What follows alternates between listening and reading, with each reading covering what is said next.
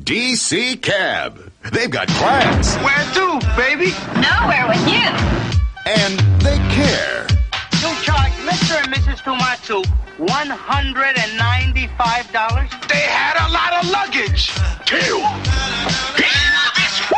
We're the worst company in town, and we know it.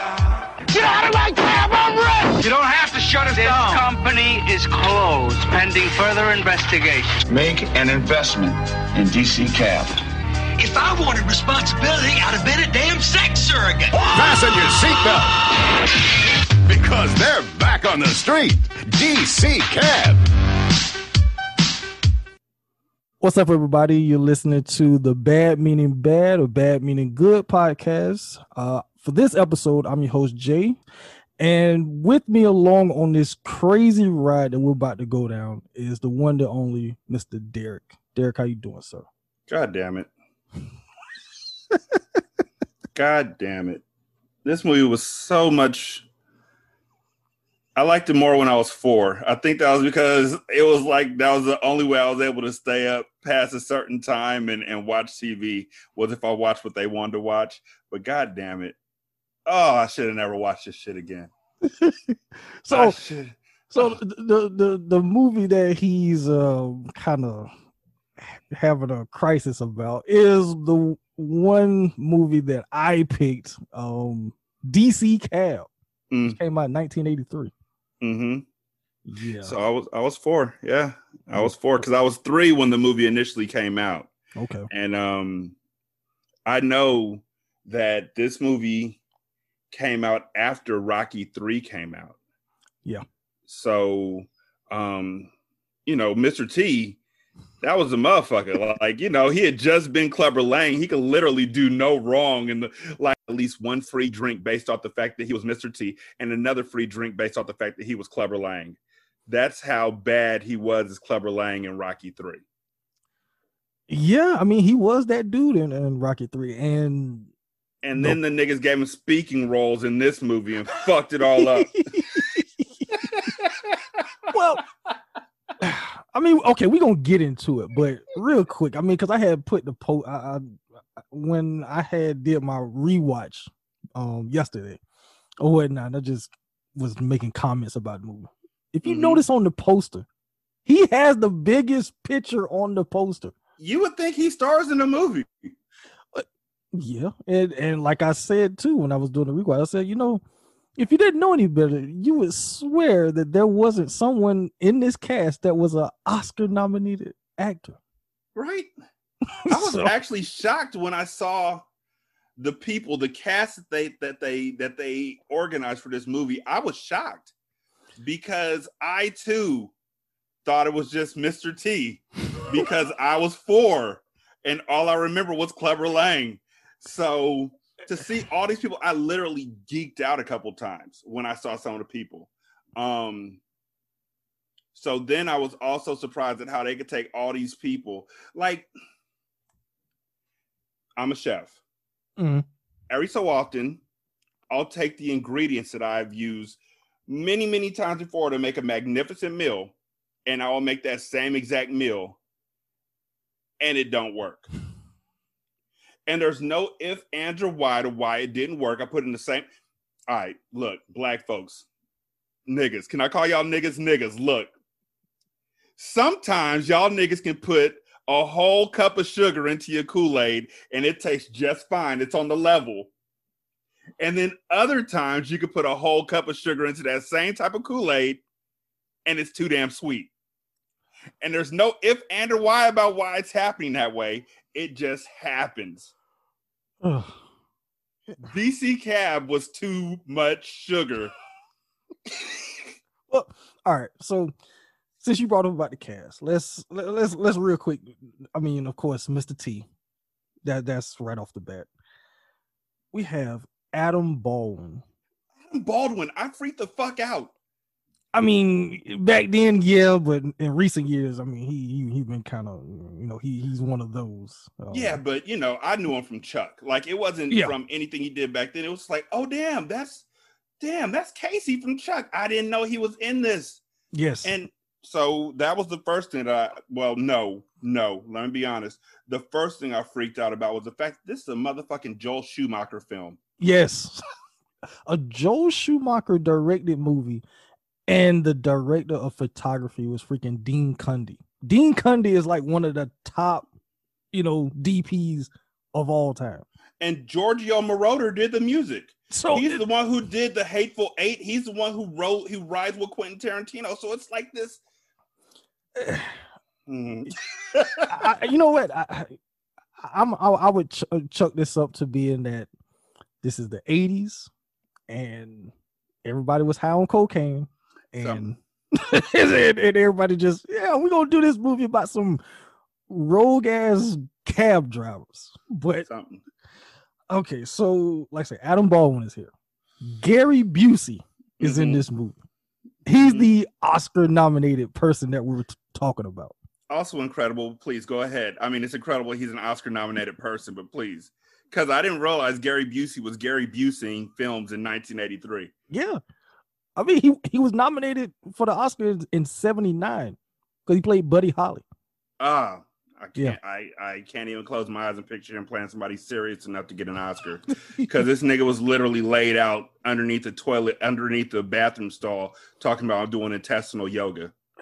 Well, I mean, that's after the accident and he just lost his damn mind. But yeah, we got Marshall Warfield in this. Oh my God. Bill Maher. Yes, before he just started having a talk show and whatnot. He actually was in movies, did comedy. Bill Maher was a normal ass person. Yes. We got Paul Rodriguez. God, right? Whitman Mayo, Grady himself from San Francisco, is in this movie. I always called him White Man Mayo because it was funnier that way. And then from now on, I will only call him Mr. Rhythm. Hey, I mean, that's who he is now. Yeah, he's Mr. Rhythm. Raggedy ass cab with no damn tires. Don't call him out on that raggedy ass cab. Every cab that they had. Yeah, but his was the worst. His was the worst, but he's homeless. Everybody else's shit was rusted out and just decimated, and they're driving it. And people are hopping in and out of it like it's not a health issue. Those cars are like people sitting in the back and just pissing them. They don't even take off their pants. They don't pull down their pants or anything. They just piss their pants and piss on the seats, and they're like, let me out here. Well, I mean, and then, of course, the one part where the dude was about to get topped off. Yeah, and Mr. T Cabin T like, no, y'all get your ass up out of here. But, you need to be a baker. yeah, I need the bread. Well, you need to be a baker. God damn. Also, I still want to know, how the hell did they get Irene Cara to make an appearance in this movie? 83. And I had heard her. The only way I had heard her name since this movie, to be completely honest with you, was via rap music, where somebody said that somebody looked like Irene Cara. Wow. And I was like, I thought she was a adult film star, the way that they were talking about her. So when I finally saw her, I was like, oh, huh. Okay. I didn't expect you to be here. And yeah. You're passing by one of the most important questions of this movie. Okay. Why the fuck did the movie start out with a slow motion view of the bottom of a cab that looked like a fucking Capital Destroyer ship from Star Wars? I don't. And then it jumps into a horror movie. Yes. Because if you've never seen this movie, you'd be like, what the fuck am I watching? Is this a horror movie? Like, what is this? You got these, it's dark at night. You got these cabs, and then you got these people in these damn masks, and they look like damn devils or whatever. Mm-hmm. It's like, what the hell is happening here? And we introduced to Tyrone. Good old Charlie Barnett.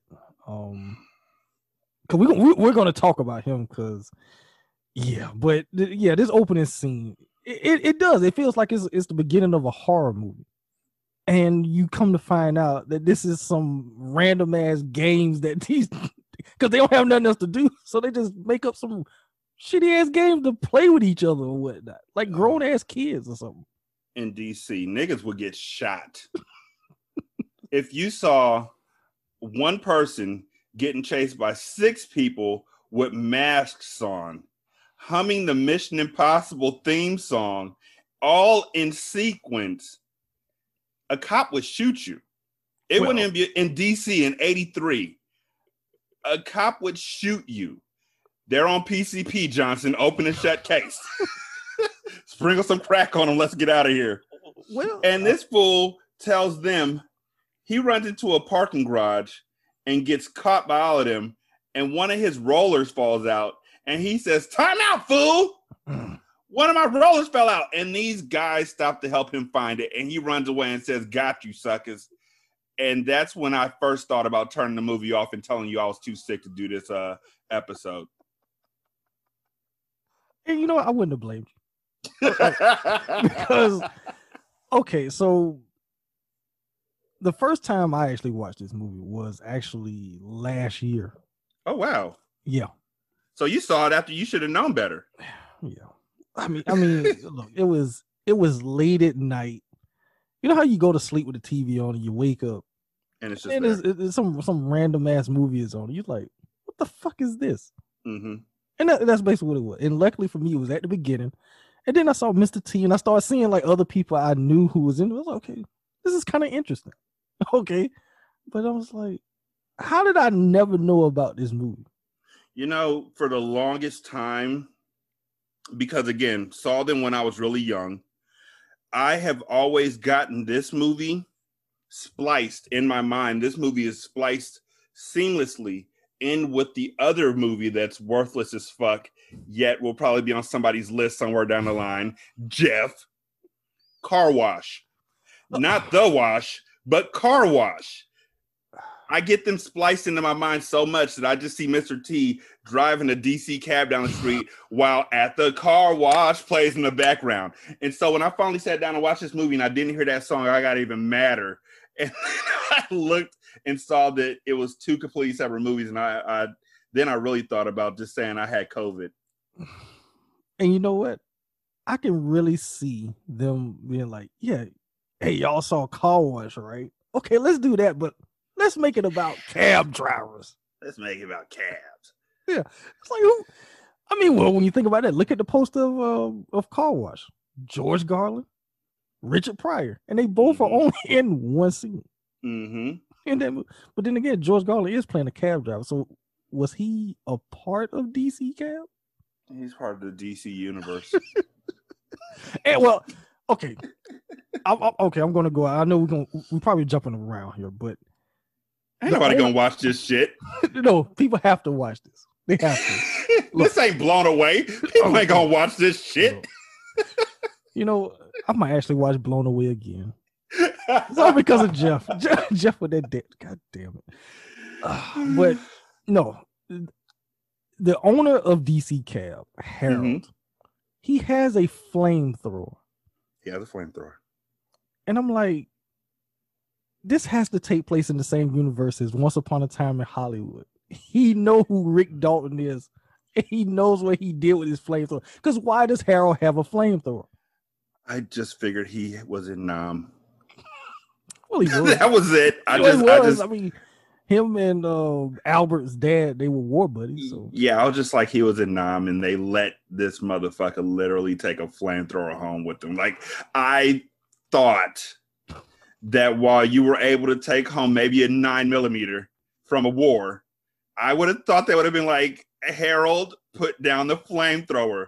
Put it back into its cubby, Harold. You can't take the flamethrower, Harold. But he took the flamethrower and he used it to light his fireplace. Good Lord. Yeah, Harold and the damn... I'm like... Because I had just recently again watched Once Upon a Time in Hollywood. And, you know, Rick Dalton with his fucking flamethrower. So I'm like, why does Harold have a flamethrower? Mm-hmm. And he plays around with it. But his wife is the one that uses it in the movie. So, but yeah. Okay. So we were introduced to Albert, who the movie kind of makes us feel like Albert at first is the main character, but he's not. He's the character that introduces us to the rest of the cast. Yeah. That's what he is. This motherfucker hops off the bus looking like a kid who traveled from Kansas to Hollywood to become a movie star. He just looks so excited and so happy to work at a goddamn cab company. Like, he's asking everybody on the block, can you tell me how to get to Sesame? I'm sorry. Can you tell me how to get to DC Cab? I almost said Sesame Street because he had the same fucking enthusiasm in his voice as he asked everybody who works at DC Cab. It's weird. But who the hell wants to be a cab driver? I mean, I don't know. Maybe in '83, maybe that was I don't know. But no. Yeah, if my dad told me to go out and do something better with my life, the first thing that goes to my mind is not I'm going to be a cab driver in Washington, D.C. So, I mean, we get to DC Cab, and this place is run down as shit. I mean, this is basically borderline a condemned building that, you know, the way it looks. Mm-hmm. The cabs are how are these cabs even on the street? I don't know. Because they look like they should just be putting a damn depot somewhere. And just everybody's just running around like they have no type of, you know, structure at all. Everybody looks homeless, which is why I thought that Mr. Rhythm actually worked there, because he didn't look no different than Harold. Harold looks like a decrepit ass, just deviant. Everybody looks homeless except for Myrna, who works behind the desk. Mr. T wears like these bright pink sweatpants that don't match with shit he's wearing. Everybody looks homeless. Everybody. I guess that's how they dress in the 80s. Kids, next time your parents start talking to you about the way you dress, tell them, quote, shut the fuck up. I've seen DC Cab. That's all you got to say. They will shut up. If they don't shut up, then show them pictures of rappers from the 80s too. That'll really stop them in their tracks. Yeah, especially Whodini. Shit. Mm-hmm. But oh my God. And okay, speaking of Myrna, did you catch how Gary Busey was always like trying to hit on Harold's wife? Like, what is happening here? Oh yeah, I wrote it down. Myrna, you know the only thing wrong with oral sex? The View. What the fuck? But it's like, and even when they at the diner, Harold is sitting next to her and he's on the other side and he's, hey Myrna, you know, like, what are you doing? Like, this man is sitting there, this is your boss and this is how you do it? Like, I refuse to believe somebody wrote these lines for Gary Busey. No, because he was coming up with some random ass shit. Yeah. he would just jump into the scene. Hey, you know Albert, the niggers, the nigs. Yes. The nigs are they take up about 75% of DC. And that's cool, because you know, when the niggers get into the army and they take the weapons and the guns, and then they're like, we have the weapons and guns, and they take over DC, we're gonna be cool with them because we work at DC Cab. Like, what the fuck? I've never heard anybody else fit nig and nigger into the same sentence. I don't know where his character is supposed to be from. I don't know. Is he supposed to be like a conspiracy theorist or something? Because he do come up with some outlandish shit throughout this whole movie. Mm-hmm. Now the thing he says about the cops, you know, shooting people. Oh yeah, that's accurate. Yeah, and it's funny, like watching it in 2021, and he says that, and it's like, yeah. You're right. Yeah. But you got that. But everything else he says is like, what the hell are you on? Like, are you on something, or should you be on something? Because yeah, I can see the should be on something part. Yes, definitely. But like I say, okay, so Albert is potentially a main character. We find out he's not. Tyrone is looked at as a main character. Charlie Barnett, who, I don't know if you noticed or not, he actually, in another universe, has Eddie Murphy's career. I can see that. I know that Dave Chappelle said that he was the comedian who influenced him the most, and I don't see that.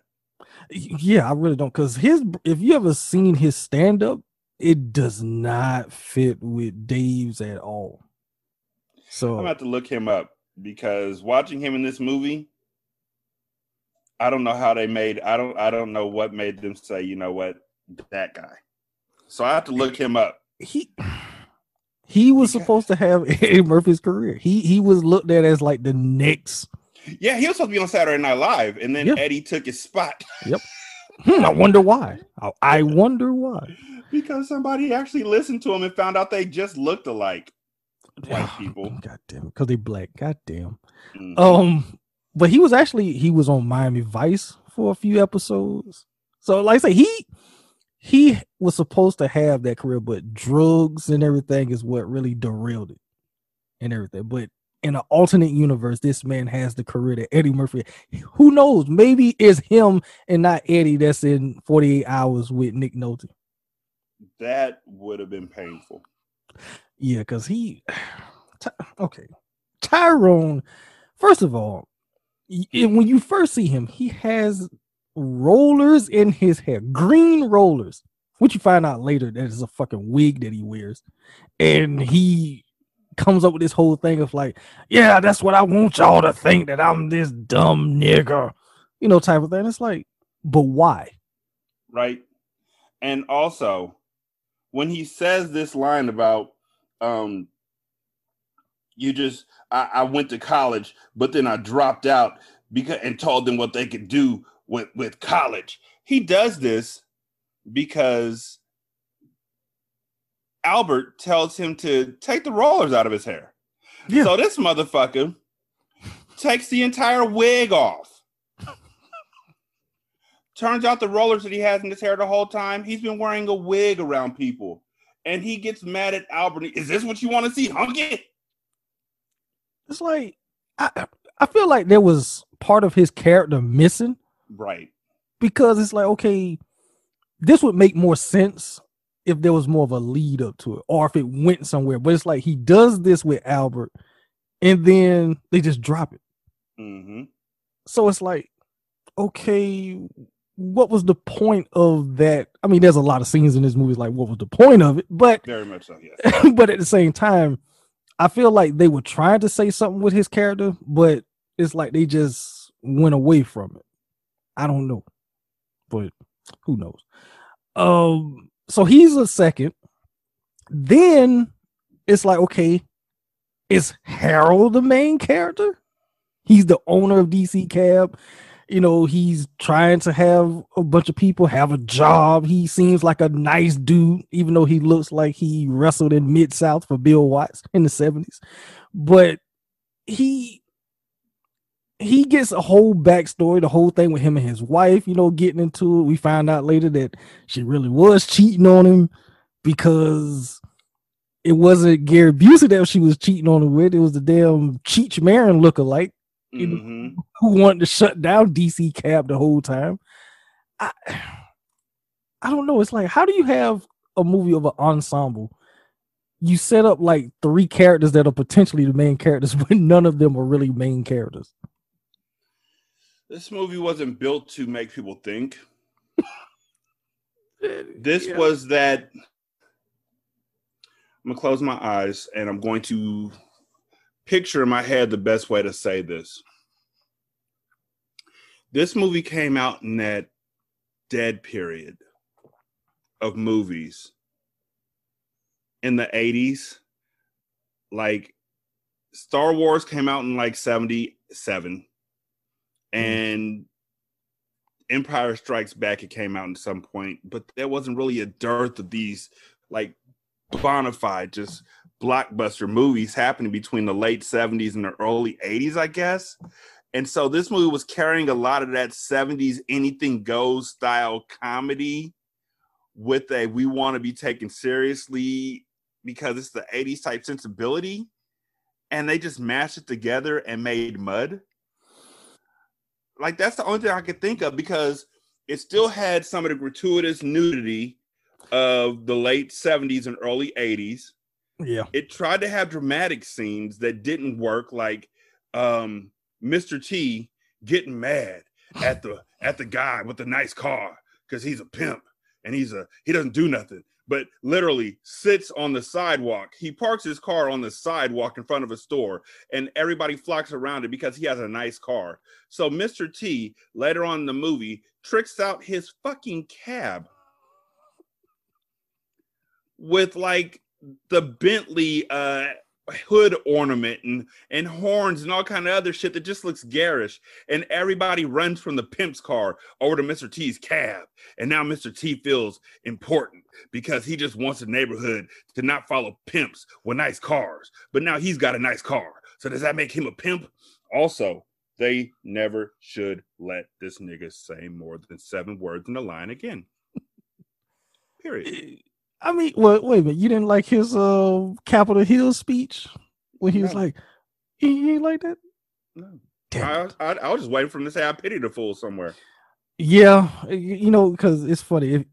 When you think of Mr. T, you swear that in everything that he was ever in, he said pity the fool. Mm-hmm. Even it's almost like a in Rocky 3, he said I pity anybody who tried to take what I got. He said it. Yes. So that was why he didn't say it here when he ain't got shit else to do but walk around in mismatched clothes. I don't know. And but why did he feel the need that he need to stunt on the pimp? I don't know. I don't know. And why the fuck did his niece feel like I just wanted to ride in his big pretty car, Uncle Samson? Like, what are you doing, little girl? Like, why are you riding his pretty car, Uncle Samson? That's all. I'm 13. Oh, Jesus Christ. The fuck are you doing in that car? Exactly. Why is the storyline? Are you gonna punch him, Mr. T? You're Black Samson. These niggas jump through somebody's window and it's the wrong fucking house, and they just walk out the house and nothing happens. Oops. Sorry, little old white lady. Wrong house. Walk out. There's another motherfucker who can only drive his cab in reverse. Yes, the Barbarian brothers, the Steiner brothers, if you want to go that route. Mm-hmm. They only can drive the cab in reverse. What kind of cartoon shit is that? This movie, after the video games that I've played, this movie really reminded me, like everybody reminded me of a character from Crazy Taxi, the video game. And this movie immediately made more sense when I thought about it like Crazy Taxi. Well, what year did that game come out? Unfortunately, that game came out in like 2000 and way after this movie. So is a possibility that the creators of that game watch DC Cab. Because there's a dude in Crazy Taxi with dreadlocks who doesn't match, and they probably mixed him. It came out in 1999. They probably mixed him. They mixed Mr. T up with the dude who had the dreadlocks, who Albert was like, "Are you from Jamaica?" And he was like, "Bitch, I'm from Cleveland." Which is that actor is Otis Day, who's probably best known for being the singer from Animal House. Otis Day and the Nights. Otis Day and the Nights. Hey, Otis! My man, Otis! Do I know you? Shit. Oh. You know what? Now I got to go back and look and see if the dude who says my man Otis wasn't Charlie. That would have been funny. That would have made me laugh. If the reason why he said my man Otis is if it was Charlie from DC Cab and never seen each other again, he was like, "Do I know you?" That would have worked. So that's what happened to Otis after his music career went to shit. I guess he ended up being a cab driver in DC. Hey. So I mean, all right. So there's a lot of random scenes in this movie. That's kind of why we just jumping around, because you get montages. You just get a whole bunch of randomness, but where the movie, I guess, comes together is the whole thing of where Tyrone, he generally drops off Denise and the older lady, at this wealthy man's house, and because they basically the maids or whatnot, and the little kids, for some reason, every time Tyrone shows up, they run out and they throw eggs at his car. Mm-hmm. Every time. But in the process of this, there's this random nun that's always there taking pictures. And it's like, Why is this nun there? Mhm. What is she? So the one time that it's not Tyrone, I guess he quit, being a cab driver. He's doing whatever the hell he's doing. And Albert is the one that's driving them. This whole plot comes about of where there's these people I guess they've been, staking out the house and just waiting for the perfect opportunity to grab these kids. Yeah, it turns out that the women that Albert and Tyrone have been driving to this house, they work for the ambassador of something. I'm just gonna call him the ambassador of game because that sounds like a good rap album. And so his kids, one of which looks dead on Hermione, like she looks like a little Hermione from fucking Harry Potter and the Sorcerer's Stone, are throwing eggs, being assholes. The two maids get hugged because they love these kids. And one thing that happens is that the older maid is when the kids get kidnapped in this heist, the older maid is like, my babies, and I'm like, man, they mammied the fuck out. My babies, damn it! Bring back my babies, my little white babies. And did she get shot? No, I don't know what happened to her because she got an arm in the sleeves. I always thought she got shot. I think she just got knocked down and she old. Yeah, maybe she just fell down on the arm or something. Yeah, but I don't know. In my mind, I made up where she got shot. It's okay. Then you're giving it more storyline than they did. So they take the kids and they take Albert, and some way, somehow, it gets blown out of proportion that Albert kidnapped the kids. Also, somehow, the rival cab company, Emerald Cab, takes this time out to start crowing at everybody that DC Cab has a kidnapper in their midst. And so Marshall Warfield should come work for them. Yeah, because that's a running theme through the movie. What the black dude, you should come. There's a cab with your name on it. You should come be with us. And she actually does think about it because she has a kid, so she needs the money. So in her aspect, because we failed to mention about her, the running theme up until this point of the movie too is that she always gets mugged by this dude in a mask. He literally jumps in the cab, holds her at gunpoint to take all of her money. And that's kind of that's her storyline, basically. She gets robbed, she gets mugged, and she's just tired of it. So she's thinking like, yeah, maybe I should go work for Emerald. I won't get mugged most likely. I actually get paid on time. Enough of this Paul Heyman, paying me whenever type of thing. Because Harold doesn't have any money. That's another thing. Because it get brought up, Harold doesn't hardly pay them. Exactly. They're doing it for the love of the game. Basically. So it's like what are y'all doing?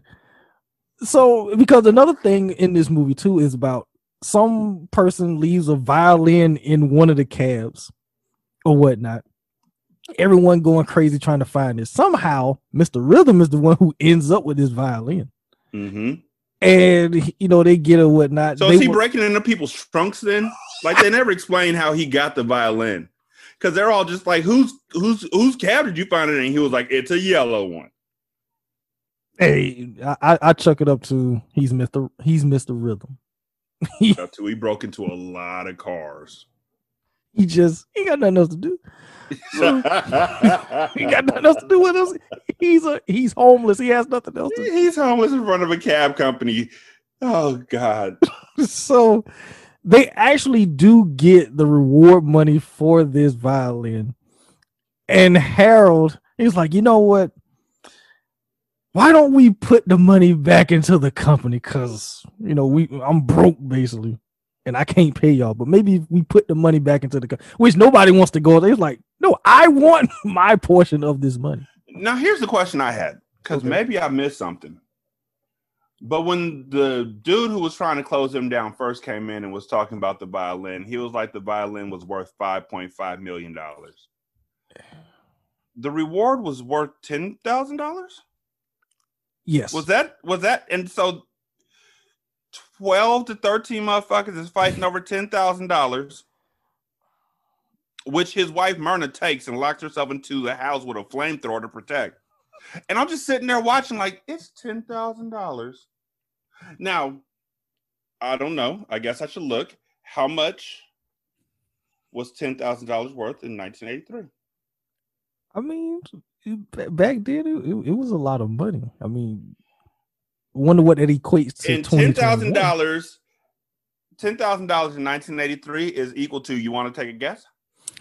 No, you can go ahead, Tim. I don't want to. $10,000 in 1983 is equal to $26,688 in 2021. That's not a lot of money, ladies and gentlemen. But the value of it was more. He was talking about like, it's gonna save our company. I'm gonna give you the money and you could give it back to me. He's literally going to give each of them like $500, which is what, a normal paycheck, right?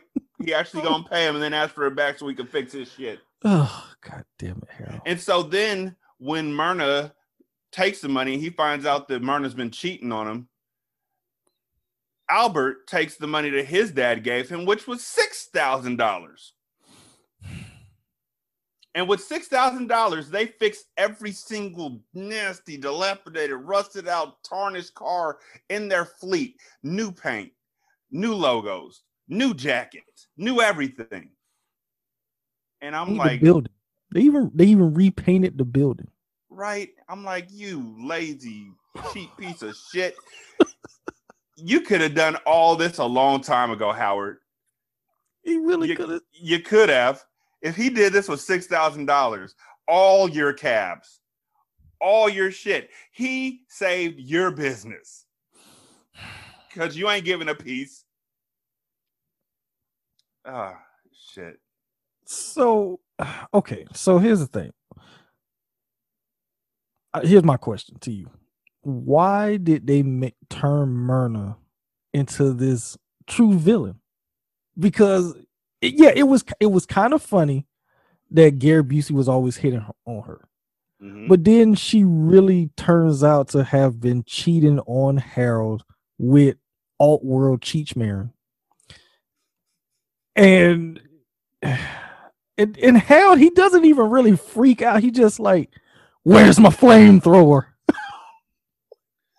What? In her defense, and I don't usually defend people like this, but in her defense, he had it coming.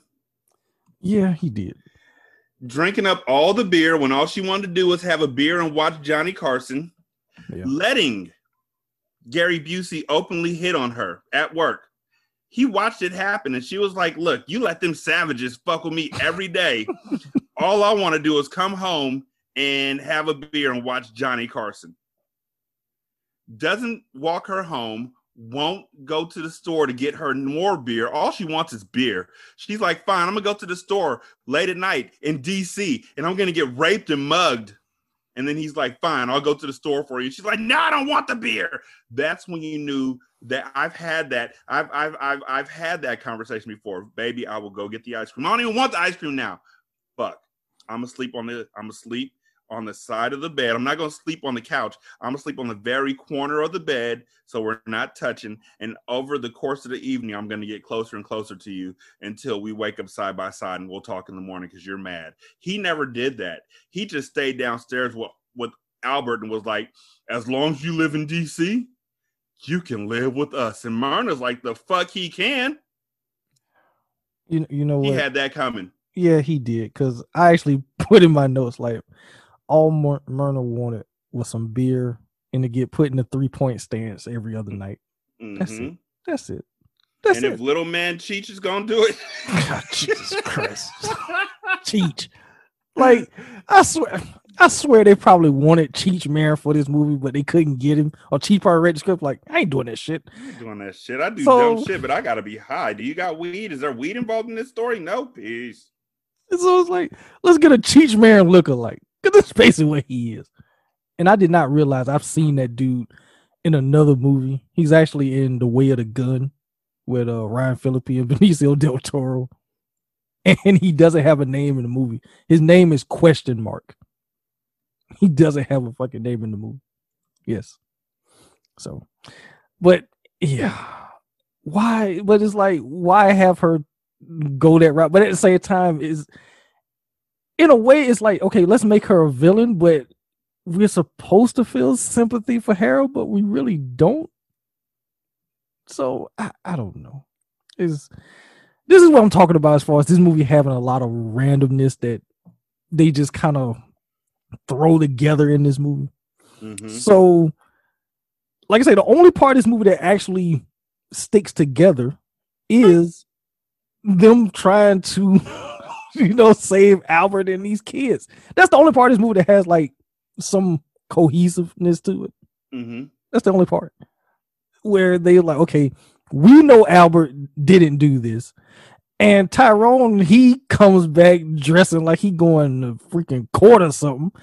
And he's like, look, we know half the people who did this. And it's like, how? We never saw you interact with any of these people. How do y'all know these people? But okay, whatever. So they come up with a whole plan because they decide to go see the older lady that's in the hospital. My babies, right? Mm-hmm. Or whatnot. And they try to get information from her. Because it's Gary Busey, Paul Rodriguez, and who am I forgetting? Tyrone. They go to the hospital, pretend to be lawyers, trying to, they go in there and whatnot. So they go to her, Mr. T, Marshall Warfield, and one of the Steiner brothers. They go to see Denise, who I don't know nothing. All she did was knock on the door. I don't know nothing. Mm-hmm. We even asked you no question yet. You don't know nothing. So clearly she was involved in the whole thing and everything. But some way, somehow, Albert, he breaks free from his restraints, gets on the CB, and of all people, Mr. Rhythm is the one who answers in his old beat the shit cab. And he drives this thing on his rims to find Harold and everybody, to let them know that Albert says that he's with Bruce Lee and there's a windmill. That's some terrible description. And that's the part where Mr. T and the Barbarian brothers jump through windows because they see a house that says a farmhouse, because it's a farmhouse with a windmill, and he sees Bruce Lee. And so the mailbox said Bruce Lee, Leigh. And so they jump through the windows, and it's not Bruce Lee that they were looking for. They were just eating dinner, and nobody seems fazed when they walk back. Actually, I'm sorry. Mr. T walks back out the door. The Barbarian brothers go back out the windows from whence they fucking came. Oops. I'm sorry. Wrong house. So they eventually figure it out because they end up going to the drive-in that shows Bruce Lee movies. And Tyrone gets on top of the freaking big screen. I see the house. I see it. I see the windmill. So they get there.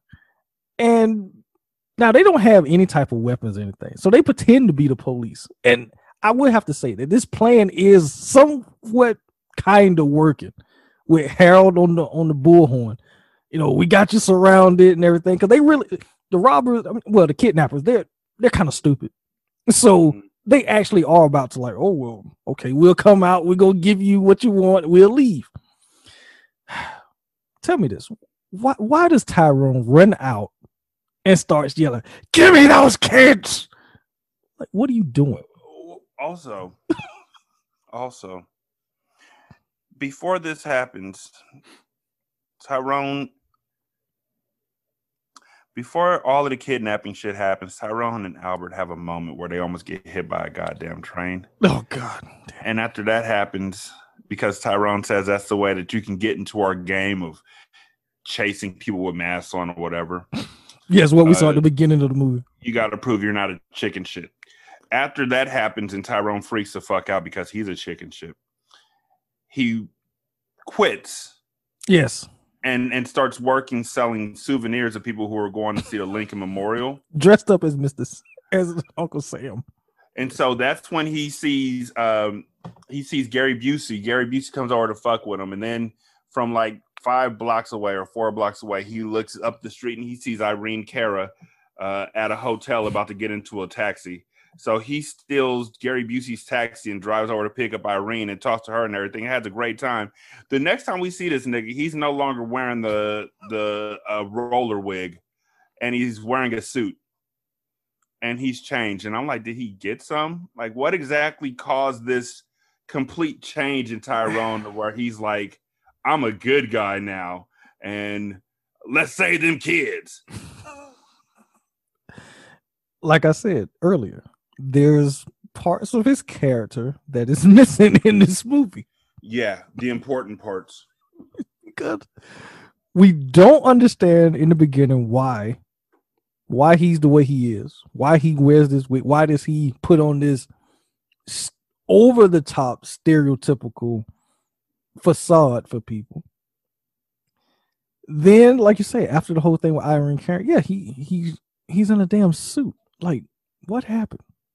Something happened, but we're not going to go down that road of trying to make this movie better. Mm-hmm. But I come back to you with the question I asked. Why did he run out of the dark yelling, "Give me those kids"?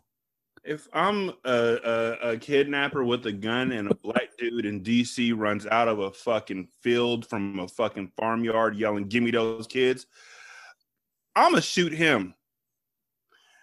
Just to prove a point. I'm going to shoot you. And then I'm going to point the gun at all your friends and they're going to go home. That's what's going to happen. We are not playing these reindeer games. There's this thing that used to be on the internet where a white guy pops out of a garbage can and the black dude punches him in the face called "Don't Scare a Brother." I'm sure the same thing works for white people in DC in '83 where a black guy pops out of the fucking cornfields talking about, "Give me those kids." The woman was shooting at anything that moved anyway. Why didn't somebody put one in his dome? Well, they didn't have any type of aim.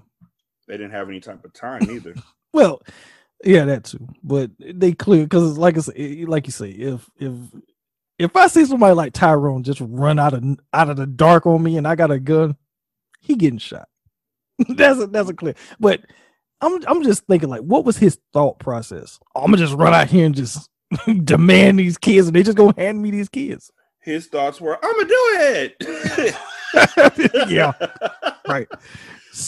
So they managed to get the kids from the kidnappers, but Albert still get put in the back of the van and they drive off. And then we get this damn Mad Max Beyond Thunderdome car chase with the cab drivers literally chasing them down, beating the side of the van. I don't know what the hell that was Marshall Warfare was throwing at them. At first I thought it was books, but then it turned out it was like it was because it was exploding. Milk or lotion or I don't know. But she doesn't throw her dildo, which Bill Maher's like, you know, the important stuff. You know, let's we got priorities here, you know, type of thing. So they managed to get Albert out of the van, and they end up going down this damn dead end road that we find out it leads to the drive-in, the big screen, and they crash through it, and it's literally hanging through the big screen. The people watching the movie is honking their horns and yelling because I guess this isn't the 3D movie that they wanted to see. Where does this van come from? And then they linger on it, and then the van and the screen falls to the ground. Killing everybody inside the car. Kidnappers died, yes. Everybody had to be dead because it fell straight, like hood first. From a high distance, it fell. Nobody in that van had on seatbelts. No. The two in the front, heads immediately went into, if they're not already dead from going through the screen.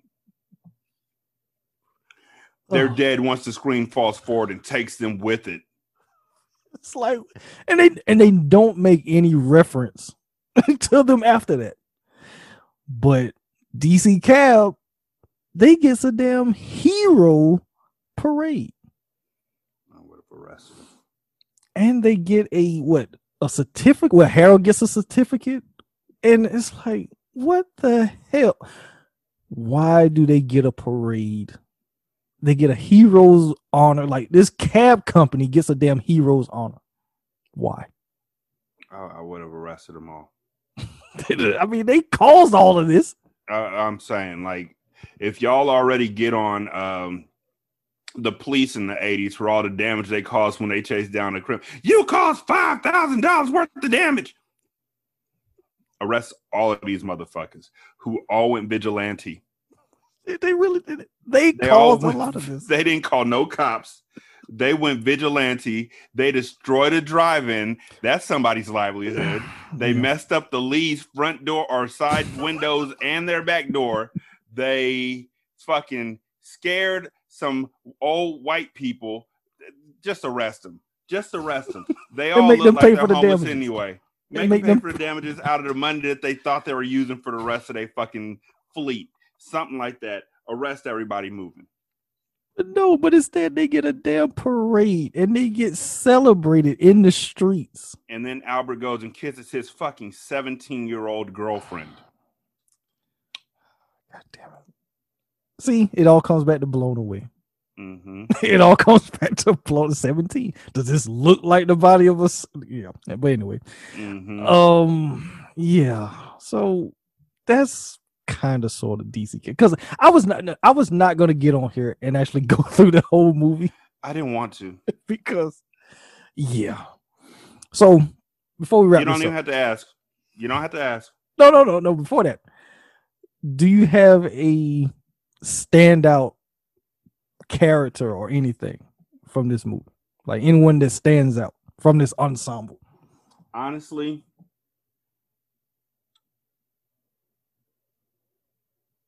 I'm really giving this some thought. Because it's hard to stand out when everybody's playing the same level as Zany, and Adam Baldwin's playing the only straight man, but his straight man is hold on. I wrote this line down because it didn't piss me off. It just was a thing. So let me get this straight. You from the honky South and you want to be down with the brothers? No, Tyrone. I'm from the New South, where we're all brothers. Yeah, they wrote that. Fuck this movie. Fuck this whole movie. Who's the you know what? I know who the person who did the best in this movie was. Okay. The little girl who got kidnapped. The one who turned to the kidnapper at one point and said, and I quote, "You are a pitiful bitch." Yes. Yeah. That was funny. I laughed at that part. Little Hermione, she was good. Everything else, Marsha Warfield. Yeah, because she plays it straight. Yeah, she did good. And I, after seeing her in this, I was like, damn, she looked great. When did Night Court come out? She looked completely different when she was Roz, I thought. But again, it was in the 80s, and I don't remember very much. That Night Court was like mid-late 80s, I think. Mid-late 80s. Look to see what she looked like in that show, because I swear she looked different. Well, she did gain some weight. So that okay. Yeah. I mean, she is. Yeah, it's either her or else. She gained weight. Like, not that that's a bad thing. I'm just saying that's why I was like, oh, okay, Yeah. Because she was on the Richard Pryor show, and I remember I seen like clips of that on YouTube and everything. It's like, that's Marsha Warfield. Like, wait a minute, because everyone has that image from her of Night Court. So yeah. So yeah. Most important or best person in the film, I got nothing. I have piss all. Like, honestly, every part of this film, maybe Gary Busey, but I doubt it. I mean, it's Gary Busey. So he was just Gary Busey. I can't even credit him for that. Like, the thing is, I watched The Professional and watched Gary Oldman put on a absolute masterclass and shit. And then I had to watch this. Ain't nobody getting credit from me. Y'all can't ride in my bus. Y'all can't kick it. See, now, if you put Stanfield in DC Cab, Tyrone definitely is getting shot. Time. Yeah. Tyrone is definitely getting shot. Yeah. So. Tyrone riding around with his whole family with people sitting on laps and shit. Talking about, you wanted to be one of the brothers, huh? No, motherfucker. I just said, can I ride with you? I'm riding with literally everybody. And I ask you if I could ride with you. You're the only person who gets a fucking attitude about it, Tyrone. Because it turns out you're a goddamn thief. Pretty much. He's a scammer. He's a scammer. Yeah. He takes drunk people, picks them up from the airport, and then drops them off at the same airport and takes $50 out their pocket. Hey, how you here? What? Like, what are you doing? Oh, God damn it, Tyrone. How does he have any redeeming? Okay. All right. So, yeah, I'm not going to go down that rabbit hole. So let's wrap No, this I up. will. I fucking hate the way they wrote Tyrone. Yes. And I hate the way that they portrayed him. I hate the way that the guy played him. I really hated Tyrone. Yeah. And it made me mad because it's in the day and age we're in now, 2021, 38 years after this movie came out? Yeah. Tyrone didn't age well at all. Oh, he no. looks like one of those motherfuckers who would have been up and down the street saying, what it is, bro. I took a picture and sent it to Jay of a scene where Tyrone is talking to whatever the fuck. Was it Albert? Albert. He was talking to Albert, and his lip was so stuck out when he was talking, and he can't walk without doing the jive strut, and it's just so much. It's not that it's so bad, because it is bad. His whole role is bad, but it's so much bad in one small spot. Yeah. The wig with the rollers on it, the way that he talks to people, the way that he's the one at the beginning of the movie for no fucking reason. After the imitation Cheech runs into a Chinese restaurant and the store workers come out and grab him, Tyrone drives past and makes racist Asian faces at them. Yes. There's nothing redeemable about this guy. And then you want me to suddenly like him because he meets Irene Cara. Fuck him. Fuck this movie. Fuck the writers. Fuck Joel Schumacher. I never thought I'd say that. Well, DC Cab got you to say it. Oh my God. The nigga made Batman. He made Batman. 2 Batman. 89's Batman. He did that. Why do you want me to hate you, Joel? Yeah, that Tyrone. Yes, Tyrone definitely. And as a black man watching that, I'm offended. I get offended watching it, and it doesn't. He charged the folks at the beginning of the movie. He charged them $195 for a $12 trip. Which is literally 16 times the actual cost of the trip. He's the only person who does this. Yeah. I mean, you understand why Gary Busey had Albert to go into the damn club to try to get the money, because the damn waitress, topless waitress basically skips out on paying them. Mm-hmm. So you understand that. And then she runs out and no clothes on, and the damn security like, what are you doing? And she's like, don't touch me. Get your hands off me, bitch. You're naked. You run in the middle of the street butt naked. You run in the middle of the streets. Everybody can see your public hairs. This is the 80s. You ain't. What are you doing? First of all, why is there a restaurant where y'all are serving me topless? I don't want your titty dust in my fucking steak.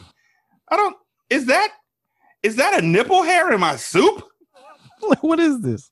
The fuck is this in my tea? What? Is that a scabies? Like, ew. And then you run out buck ass naked because you lie and tell the bouncer that this guy's trying to get a feel on you. So then they come back in and take their money. So then you want to get mad and shit. Like I say, this movie is filled with a lot of shenanigans, and I mean, some of it kind of hits, and a lot of it doesn't hit. So now I gotta ask the question that we do at the end of all of these: is it bad meaning bad, or is it bad meaning good? Bad is an understatement. Bad is an understatement. Like I can't express to y'all the pain I felt when I thought we should all put money together and give Jeff his money back for buying DC Cab. Like, we should literally pay him back. This was bad. This was, I don't know what the fuck I haven't talked to my dad in like 10 years. I kind of want to call the nigga, just ask him what the fuck he thought of this movie. Shit. Because not only did he watch the movie, he bootlegged the motherfucker. God damn it. I remember seeing that. He bootlegged Rocky 3 and he bootlegged this. It was in his handwriting. What the fuck were you thinking, Dad? I'm about to look this shit up on IMDb. I want to see some trivia on this shit. A Mr. T double feature? Is that what that was? I don't know. He had this, Porky's, Risky Business, and Rocky 3. Those are what he bootlegged. This movie has a 5.5 out of 10 on IMDb, and that don't make no sense. So if y'all don't already know, it's bad meaning bad. It is bad. Yes. Yeah. I mean, it's a terrible movie. Here's how bad it was. Jim Carrey auditioned for the film. What? And Joel Schumacher turned him down because he felt Jim Carrey was too talented to be too talented for this fucking movie. In 83. In 83. Jim Carrey was too talented. Wow.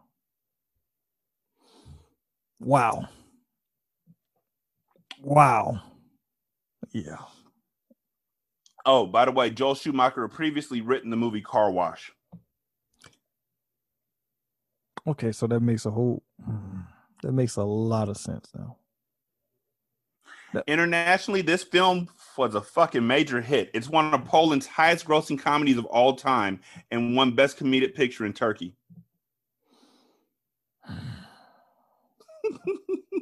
That's it. That's all I want to talk about. I don't want to say shit else about this movie. It was bad. I don't give a fuck what it got voted on. It was bad. Fuck this movie. Well, here's one more. No, fuck Tyrone. Yeah, from Tyrone. Well, here's one more for you. When this film was released date a month and a half earlier, Mr. T did an episode of the A-Team entitled Taxi Cab Wars. He should have stuck with that. He wouldn't have had to. He doesn't even talk in the A-Team. Why the fuck did they let him talk here? Who's letting Mr. T talk? Joel Schumacher. Mr. T doesn't even talk in his cartoons. Mr. T Schumacher. doesn't speak. He pities the fool who tries to make him talk. Joel Schumacher. You know what? I have half a mind to go on here and find some lines where he fucking spoke. Joel Schumacher. He's just so bad at it. Joel Schumacher. Joel Schumacher, you should be ashamed of yourself. He talked. Joel Schumacher. Also, Gary Busey had a line where he said, "Why are women so uptight? They got half the money and all the pussy." Yeah, when the woman pushes him at the drive-in for no reason. Yeah, it's like, what's your problem? Which was kind of random. Like, why did she push him? He wasn't doing anything to him. So it's like, why did she push him? I don't know. All right. Well, that's all I got. So it's bad. Yeah, it is bad. But definitely check it out. Before you listen to this episode, check it out and then listen to us talk about it. So, yes. That's all. Like I don't, I don't even know how to end this either. Fuck this movie. It is, what it is, homeboy. As Tyrone said. What it is, bro. Like, oh God. He actually does do that when they try to pick up the people at the airport. What it is, homeboy. Come on. God damn, Tyrone. I swear, if he had lived, here's what Tyrone would have done. Here's his next acting job.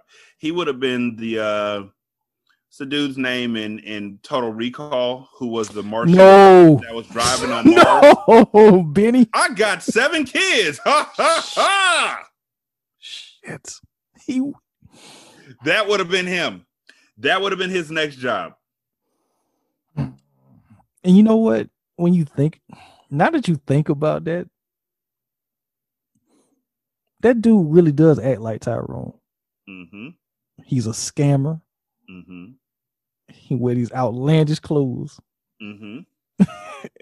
He talks jive, but then he switches it up when it's necessary. Mm-hmm. Y'all just going around in circles now. Okay. All right. Okay. All right. We got to end this now. Derek, I'm sorry I put you through this movie. Baby, you make me wish I had 3 hands. Sorry. I do. I apologize. I apologize for making you suffer through this movie. Jeff, I apologize. Damn, I'm for going a whole apology to it now. Jeff, I'm sorry that I made you pay for this movie. Mm-hmm. So, yeah, that's DC Cab. Yeah. So, yeah, that's all I got. That's it. Yeah. So, thank y'all for coming out. God bless. Good night. Yeah. Peace. Peace. I'm sorry, brother. I don't have a minute, so you can do what you want to do. But I owe Albert for helping me find the things I never had before, like pride and dignity. So I'm going out there after them, because the least I can find is my self-respect. And the most I can find is Albert and them kids. I don't know about you, but I like what I became these past few weeks. And I ain't never going back to being what I was before.